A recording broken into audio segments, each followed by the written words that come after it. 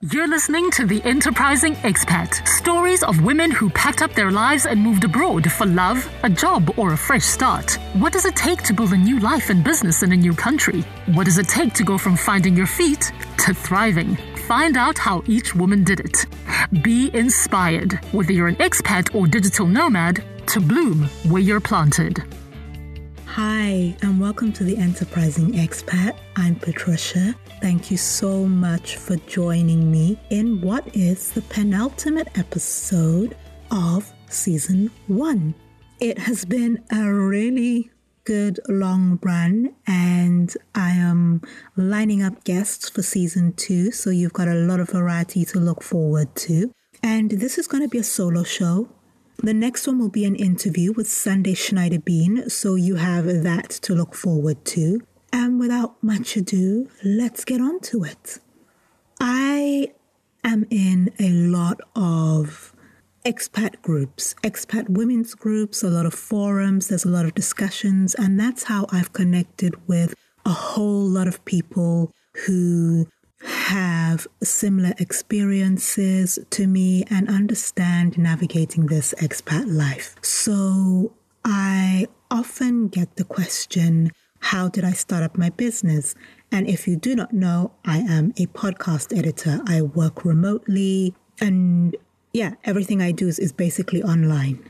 So my business has been an evolution, and you can listen to previous episodes where I talk about how I came up with the idea, how I built up my skills, and how I actually started making a living as a podcast editor. But this episode is about when you are thinking that, you want to have a career, not just a job, a career that you will be excited about.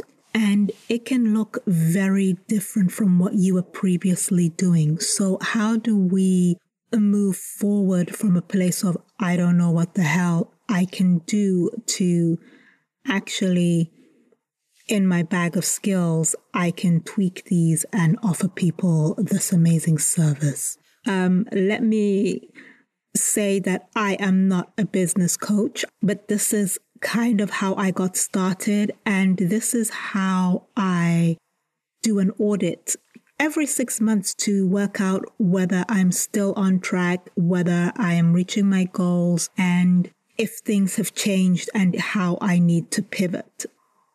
So grab a pen and paper and ask yourself, what do you do? What are your skills? What do you actually love doing? Those are all included in the first question.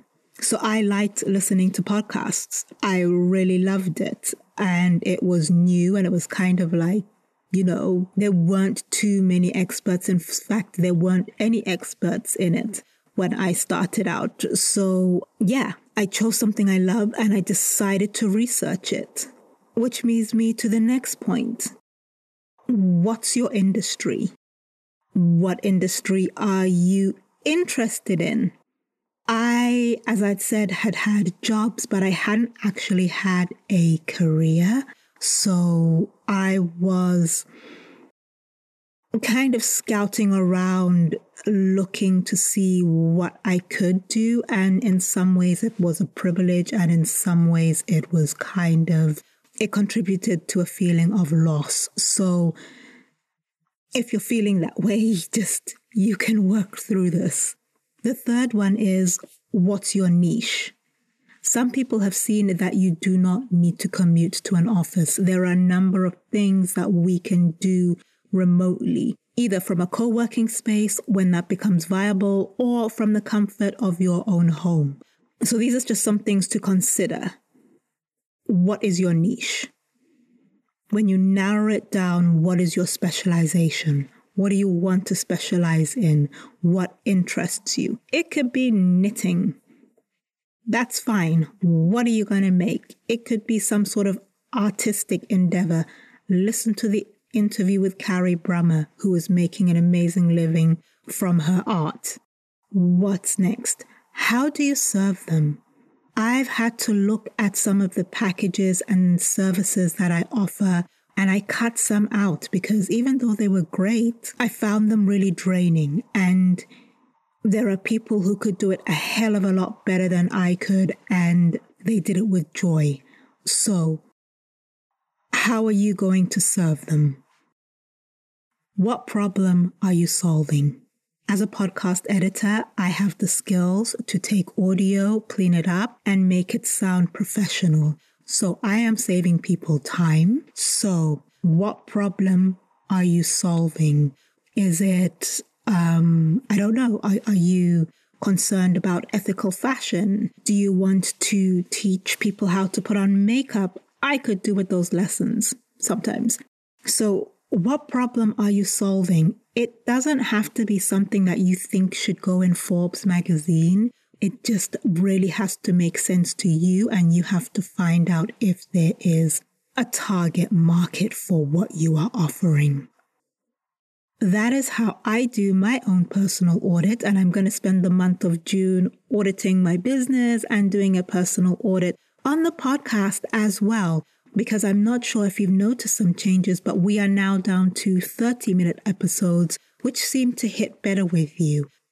That is my 2 cents. That is how I started my podcast editing company. I would love to hear how you started your expat enterprises. I have done a call out for guests. Please do look at my Instagram, The Enterprising Expat, all one word. And if you think you are a good fit, then please follow the instructions on the Instagram post. I will link to my account in the show notes.